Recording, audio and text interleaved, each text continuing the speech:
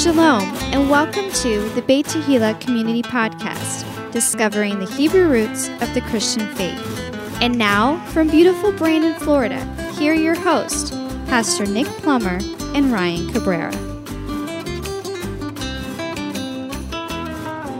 Shalom, everybody, and welcome to yet again another week's podcast on the Torah portion. This is Ryan Cabrera with the Beit Tehillah Community Podcast, and I'm here in studio with Pastor Nick Plummer. And so to start off the podcast this week, we have some exciting stuff going on. We've yet to really look at the statistics or talk about anything about what's gotten out there into the airwaves. And believe it or not, I think we're all in our own little bubble sometimes, but we have people from all over the world listening. And so if you're listening to this podcast, I want you to know that we really appreciate you. We appreciate the audience. But check this out. So that we have the United States listening. That's obviously the number one place where people are listening from. And I can break that down into states and cities and whatnot. But what's also exciting is we have several countries. And I'm just going to list some countries. So the number 2 country is South Africa. So if you're in South Africa, thanks for listening, guys. We love you. We want to just let you know that we appreciate you listening and sharing the podcast, because there's a good number of folks listening over there.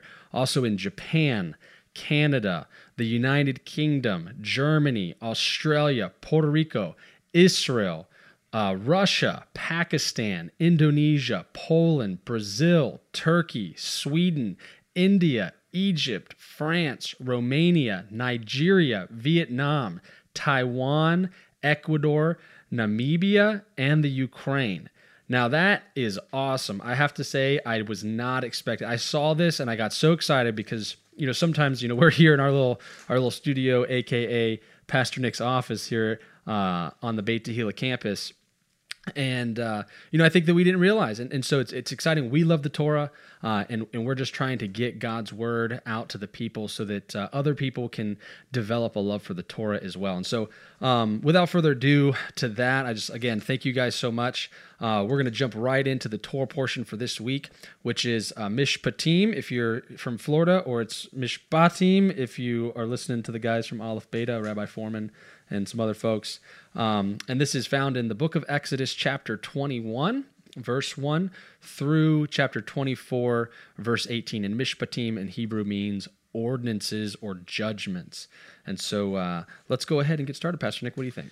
This is very good. I want to start right out of the gate with reading Exodus 21, verses 1 and 2. Now these are the judgments, or the Mishpatim, which thou shalt set before them. If thou buy a Hebrew servant, 6 years he shall serve, and in the 7th he shall go out for nothing. Once again, think of this type of the situation as being like an employer and an employee. It's kind of interesting as you begin to look at this, even in the Mishpachah, the family setting. This isn't like slavery, like the Civil War or anything like that. This is a different type of servitude, okay? And it's some interesting questions here. Question number 2, if he was married before becoming a servant, could he leave his wife? Yes, he could. Exodus 21:3. Now, what would happen to the servant's wife and children when he left if they were given to him by his master? They would stay with the master. They would. Exodus 21:4, question number 3. And then, of course, if the servant loved his master, his wife, and children, what had to happen in order for him to stay? There had to be judges or witnesses to this matter, and then he would get an ear piercing, where they would take an awl and hammer it in the doorpost, and then he would then be committing at that point to serve his master forever. To serve forever. So who's the master? Yahweh. That's right. Yahweh, Hashem, our Father, our Heavenly Father, God. He is the master, and we are the servants. Could the master sell his maidservant to whom he was betrothed to a strange nation? No, he could not. He could not. Once again, you got to keep it in the family. You got to stay within the confines of tribes, of the Commonwealth of Israel. I love that. Now, if the master wanted to betroth the maidservant to his son, was she to be treated like a daughter? Absolutely. What I find interesting about this whole, thing about the servants, indentured servitude, and whatnot, this is an economic system, and these laws are dealing with the economic system of the day. Anybody who has a job is trading something for something else. And so that's the economic incentive in this case is a paycheck. In the case of a servant, the master then had laws put forth in the Torah where he had to care for their needs, feed them, clothe them, provide them shelter, so on and so forth. And then, which you'll find later on in the Torah, are the laws about releasing a servant, and how that once the servant had served for a certain amount of time, that the master was then obligated to set them up for success going forward. So they had to provide them the resources to go out on their own. And so this is almost like an apprenticeship, more than it was slavery, quote unquote, like we look at today. And I think that that's really important, because I think the naysayers that go against the Old Testament or the Bible will say, well, slavery was in the Bible. Well, not in the way that we think about it today when we think of African Americans and other slaves that were brought over from other countries here into the Americas and were mistreated, and somebody owned them as personal property, that they were deemed less than human and things like that. None of that was going on here, and that is absolutely not in any way, shape, or form condoned by the Bible, God, biblical principles, the church, the synagogue, in any way, shape, or form. You know, I like this. If the master wanted to betroth the maidservant to his son, how many that Yahweh has a son? His name is Yeshua. And so we would be like the maidservants. And so it says that she was to be treated like a daughter. The answer is yes. And as we move on, we'll look at the question number 7, Exodus chapter 21, verses 12 through 14. What is the penalty for murdering another person? Death. We would call that capital punishment. Now, once again, there are accidents that happen, and that's why we have the 6 cities of refuge that you could run to until the case was heard. Nobody gets off scot-free, you know. And once again, I just want to remind everyone that there is no prison system in the Torah portions. Within the Torah itself, there is no prison system. And so let's just think about that. Once again, capital punishment is found in the Bible. Some people are against it, and I respect that. I understand that.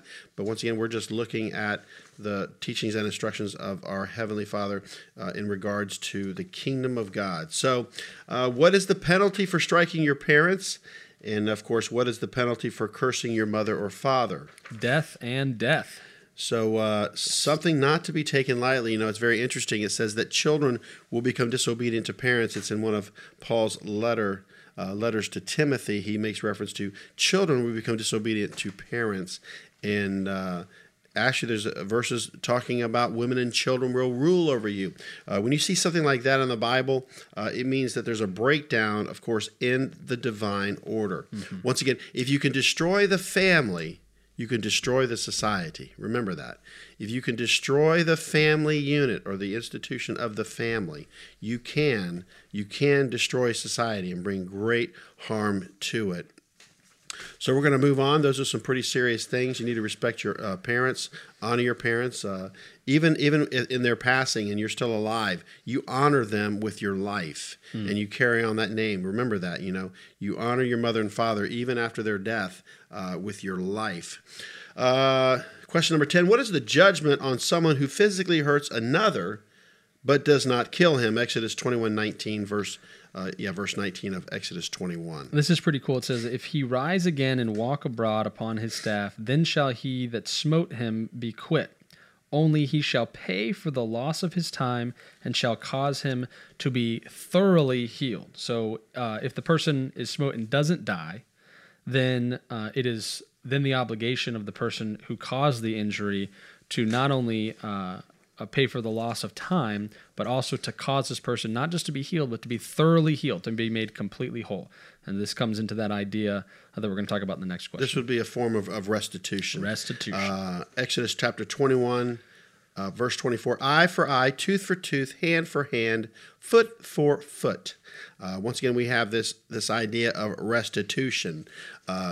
So it's not an eye for a hand or a hand for a tooth. Notice it's an eye for an eye, a tooth for a tooth, hand for hand, foot for foot. This is about restitution. And where do we hear this reference? But in Matthew chapter 5, verses 38 through 42, here's Yeshua in reference to this particular instruction. You have heard that it hath been said, an eye for an eye and a tooth for a tooth. But I say unto you that ye resist not evil. But whosoever shall smite thee on the right cheek, turn to him the other also. And if any man will sue thee at the law, and take away thy coat, let him have thy cloak also. And whosoever shall compel thee to go a mile, go with him twain.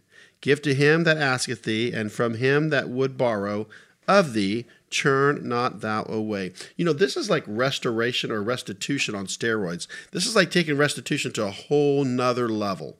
So we thought, wow, here's the Old Testament, here's teachings and instructions, here's the Torah. But Yeshua says, you have heard that it hath been said. Okay. But he says, but I say unto you. He's talking about going the distance, going the extra mile, that even in this particular case, be able to handle more situations, not just that particular instance, but to be able to take on a lot more than what you think you can handle. Absolutely. Because once again, it's making reference to there is evil. There is evil. Yep. It actually says, but I say unto you that ye resist not evil, but whosoever shall smite thee on the right cheek, turn to him the other also, because a lot of this is done under the influence of the enemy. Yeah, and I think that also that when you take a look at the Torah, and the Torah's instructions for righteous living, that when you go through these things, this is instructions for the I don't know, what do you want to call it, the defendant maybe, that if you've harmed somebody on accident or you've caused a problem, that this is how you make it right. And that what I think too many times is we're playing the victim and pointing at what other people are supposed to be doing in order to make a restitution. Really, that's not our place. Our place in what Yeshua is teaching is that when we are harmed, our job is to be above reproach and forgiveness and mercy and loving kindness, just like the Lord has been to us, because to whom much is given, much is required. And we've literally received everything. Dump trucks of grace, dump trucks of love, dump trucks of mercy just poured out on top of us. So much so that God gave his only son, as we know. Now, if we think that this is some form of slavery like the Civil War, let's just look at question number 12. Is a servant allowed to leave his master if he loses an eye or a tooth because of an altercation? Exodus 21, verses 26 and 27. Yeah. Now, were the slaves mistreated in America? Was there a lot of abuse among slavery? Yes, there was. Oh, yeah. Some of them were beaten to death, or they were not allowed to leave if they were chastised or whatever. But here it is. If a servant they are allowed to leave if harm was brought to them. They got hurt or lost an eye or a tooth in an altercation. So once again, that's a clear distinction between the slavery of Civil War and 3,500 years ago of actually being a servant, indentured servant. What is the only way the owner of an ox can be put to death? Exodus 21:29, question number 13. What is the only way the owner of an ox can be put to death? If the ox had previously caused problems and the owner ignored those problems, and then upon the problem arising again, at that point the owner is then fully liable as if they had done it themselves. Very good, very good. Once again, we have to be responsible for our pets, our animals. I know Ryan's got a petting zoo out there at his house, and he knows which ones bite and which ones don't, but they seem all docile, and it seems like they kind of run away from you, so they're not really violent. You want to pet them, but you can't. But that's okay. That's probably a safe animal to have. What is a man to repay if he steals an ox or a sheep? This is interesting. So it's 5 ox for an ox and 4 sheep for a sheep. If these arbitrary numbers or not, but this is full restitution plus some. So 5 times for an ox and 4 times for a sheep was the penalty. Now, what's really interesting about the Torah is how it was put into use. And we're going to see an example here in 2 Samuel. You can read this later. 2 Samuel chapter 12, verses 1 through 14. I would like to point out verse 6. Once again, this is Nathan the prophet is going to confront David. Look what David says in verse 6 here to Nathan. And he shall restore the lamb fourfold because he did this thing and because he had no pity. So Nathan's trying to tell a story about how a sheep was taken, from the fold and stolen and taken. And so David knew the Torah, he knew the teachings and instructions, and he knew that he would have to replace 4 of those sheep. Well, anyway, Nathan goes on to tell David in of course, 2 Samuel 12:7, and Nathan said to David, "Thou art the man. Thus saith the Lord God of Israel, I anointed thee king over Israel, and I delivered thee out of the hand of Saul. And I gave thee thy master's house and thy master's wives into thy bosom, and gave thee the house of Israel and of Judah. And if that had been too little, I would moreover have given unto thee such and such a thing. So because he took Bathsheba away from Uriah the Hittite, he had stolen a sheep. And so Nathan exposes him, and this is actually where David begins to contemplate this and even repent. And David gave the judgment too, and that's what's interesting. How many of us know the Torah or know what's supposed to be done and don't do it? And so Nathan threw it right back at him. Well, David even said he should die. Yeah, right. That's like being very zealous. Oh, yeah. The Torah doesn't say that. It doesn't. It says for a sheep. So we're going to move on. We have so much to cover.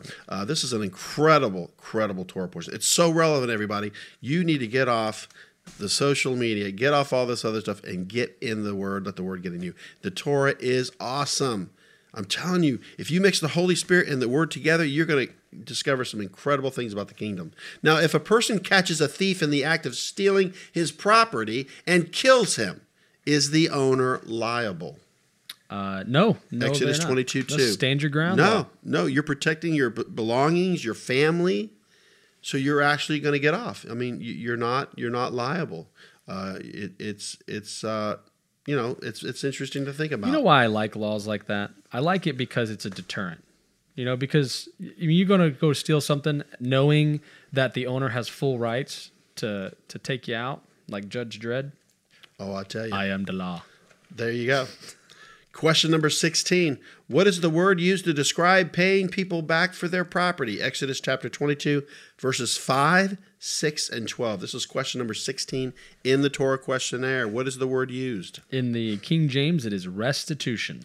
Restitution, making it right, replacing it. Does everybody see that? Restitution.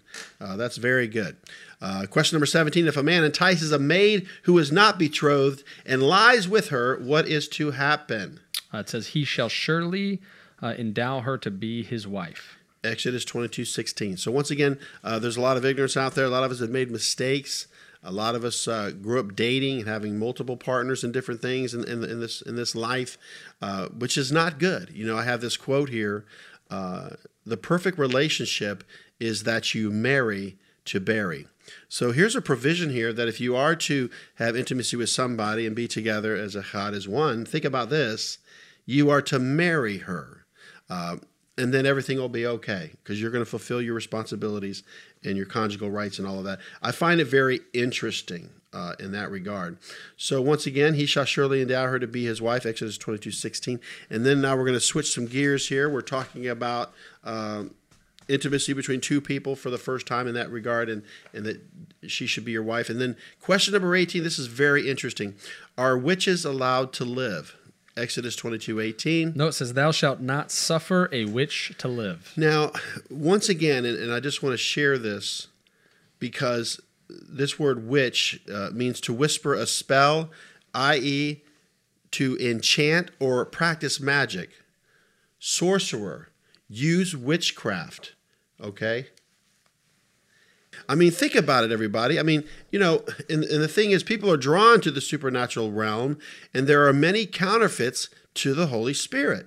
Examples of the occult in the Bible. Check out some of these words: divination, familiar spirits, magicians, mediums, necromancers, that's speaking to the dead, soothsayers, sorcerers, sorceries, spiritists, witchcraft, witches, wizards.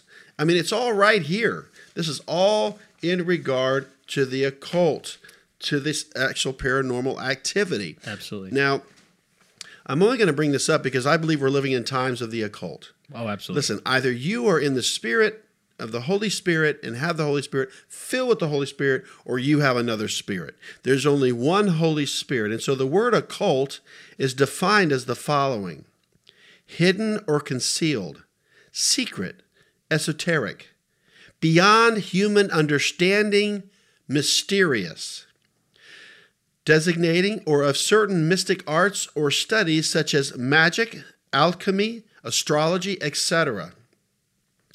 So in common English usage, occult refers to knowledge of the paranormal, as opposed to knowledge of the measurable, usually referred to as science. This is right out of the Wikipedia.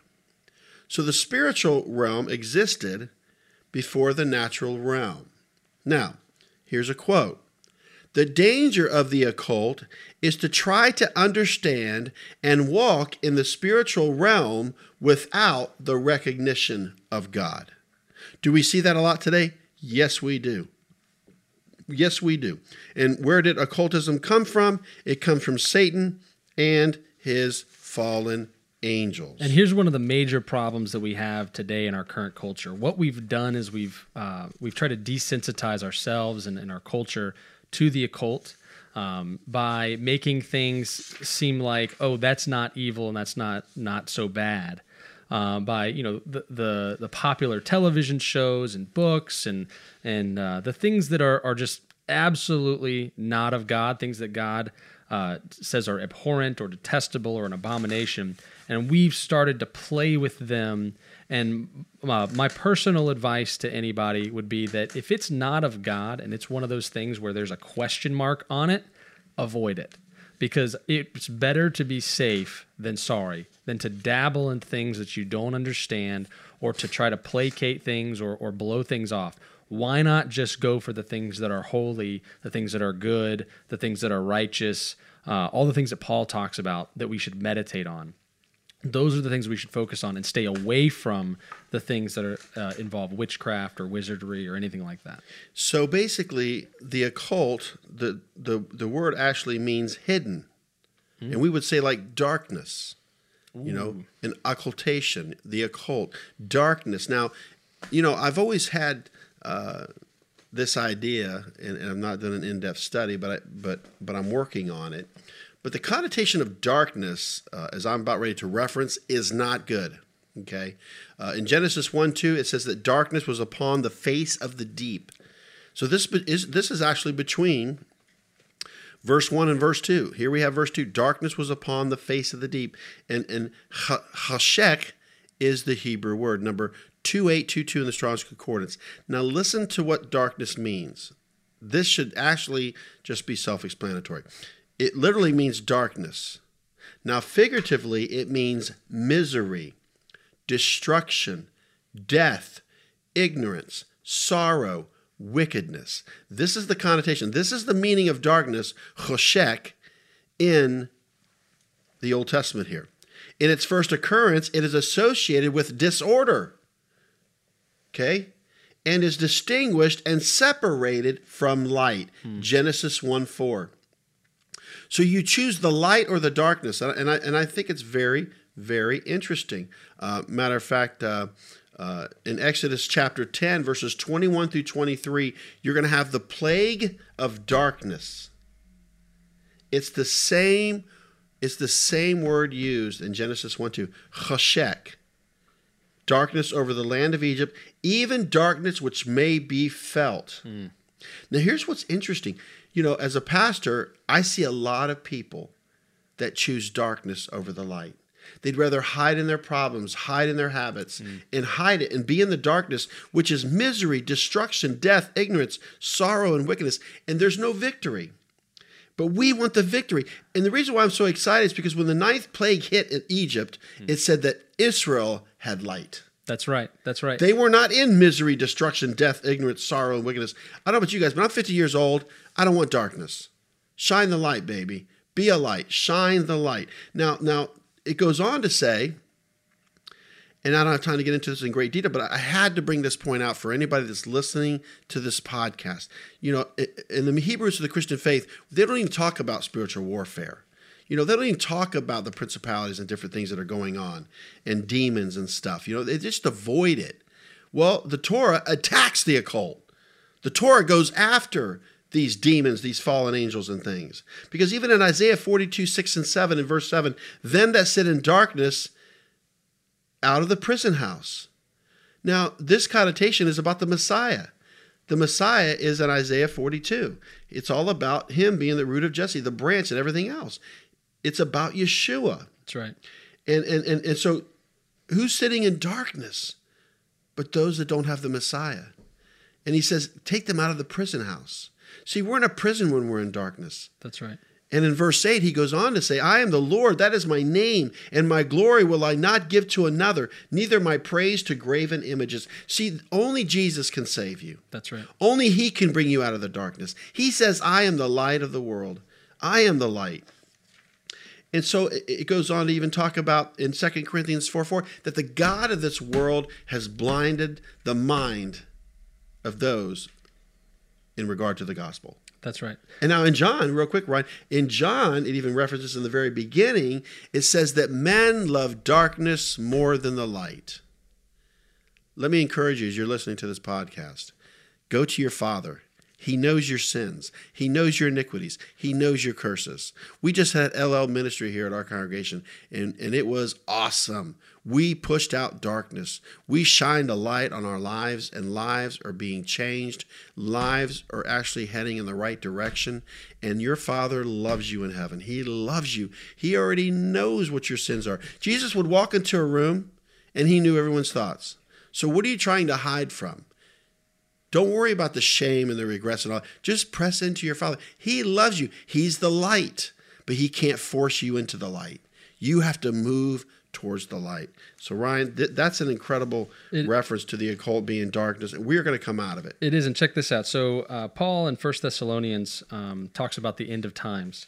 And here's what it says. It says, for the Lord himself shall descend from heaven with a shout, with the voice of the archangel, with the trump of God, and the dead in Christ shall rise first. Then we which are alive and remain shall be caught up together with them in the clouds to meet the Lord in the air, and so shall we ever be with the Lord. And so you jump down a little bit to chapter 5, verse 4, and or I guess I'll start at verse 3. Now let's go ahead and just 5. So but of the times and the seasons, brethren, ye have no need that I write unto you, for you yourselves know perfectly that the day of the Lord so cometh as a thief in the night.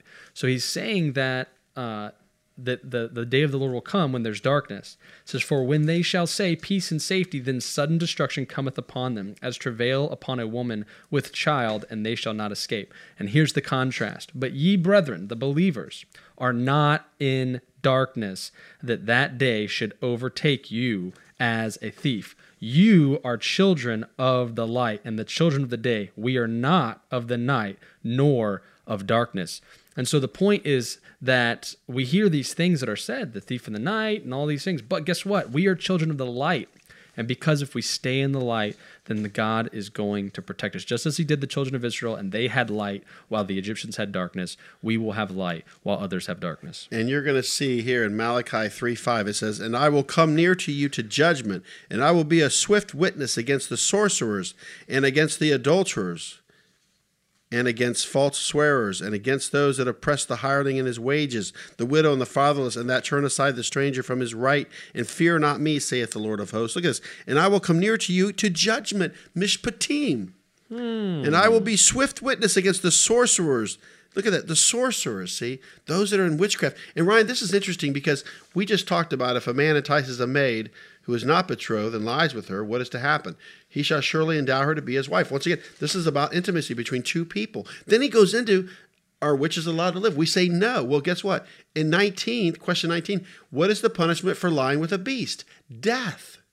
See, what's happening, Ryan, is that sexual immorality and science is coming together. There's just these things that are happening that are terrible. They're terrible. And you know what?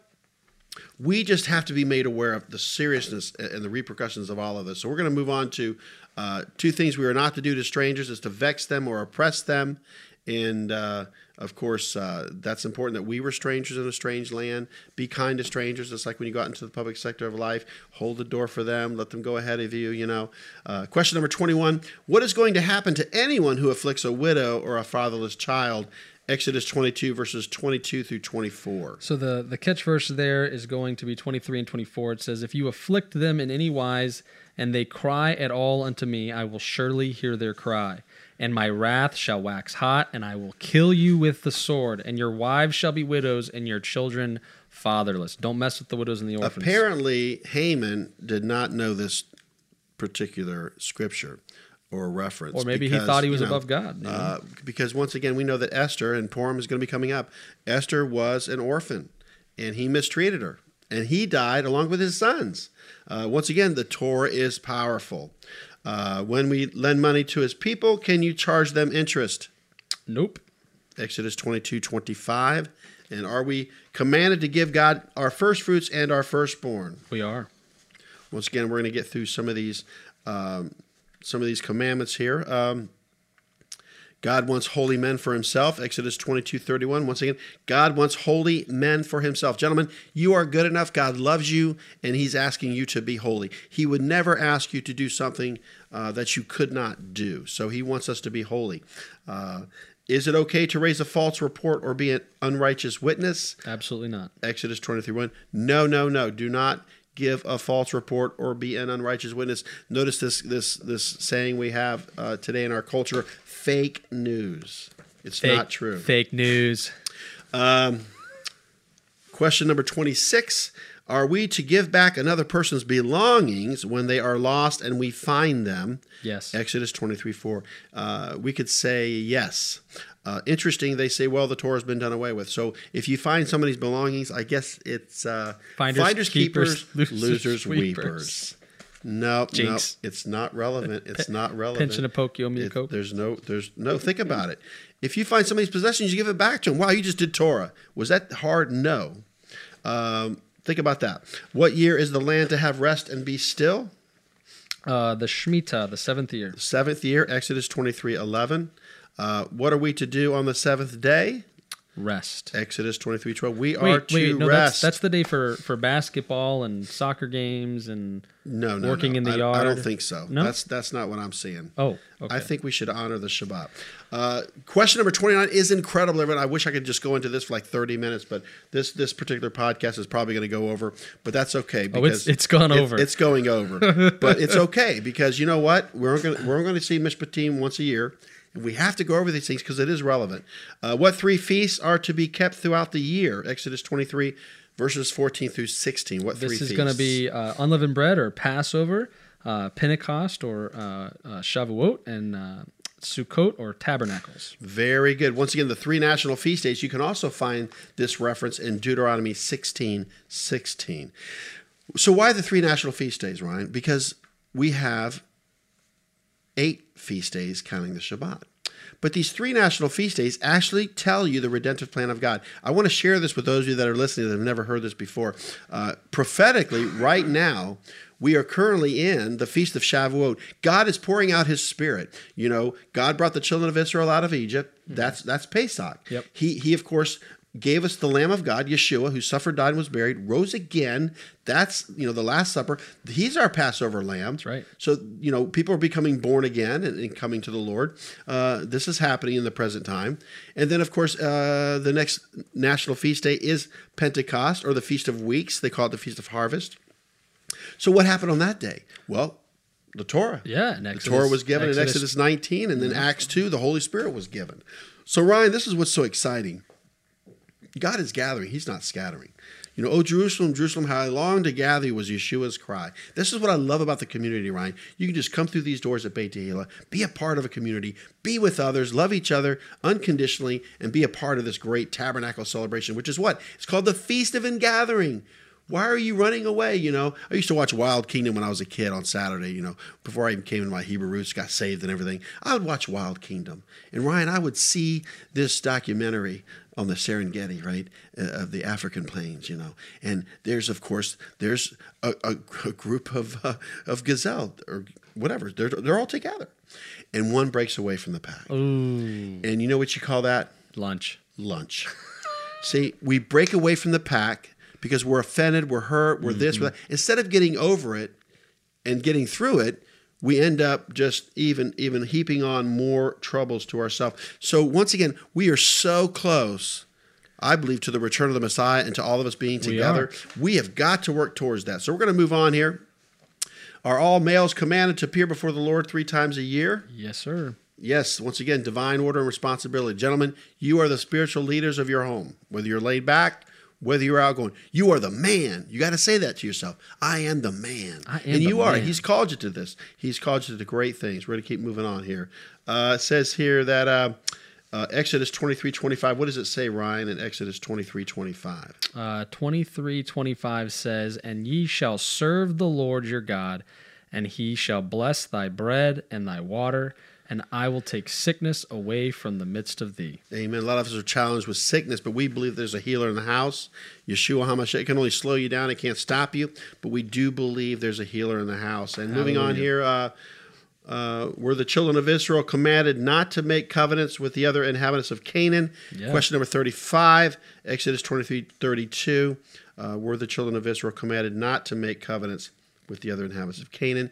Yes, they were commanded not to. So why do we have the Oslo Accords? Why do we have any kind of a peace agreement or a covenant with the other inhabitants of the land of Israel when they were told clearly in the Torah not to do it? So there were some people that were commanded to come up to the Lord. They were Moses, Aaron, Nadab, Abihu, and 70 elders. Once again, 70 means the nations. It's the number for the nations. So think about this. So the world was represented. The nations were represented through Israel. So Moses, Aaron, Nadab, and Abihu, 70 elders. Now, who was the only person who could come near the Lord? Moses. Exodus 24:2. It was Moshe.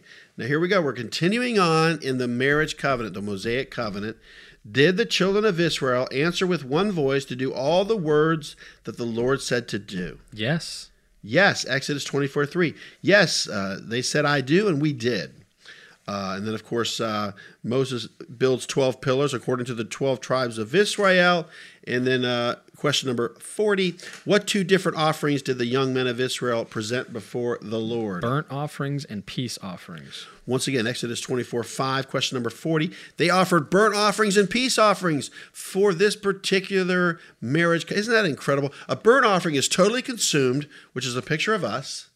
And of course, we know that peace offerings are really the only offering that we get to partake of or eat. It's a and what you barbecue. do at a wedding, you have a celebration because there's a party going on right here.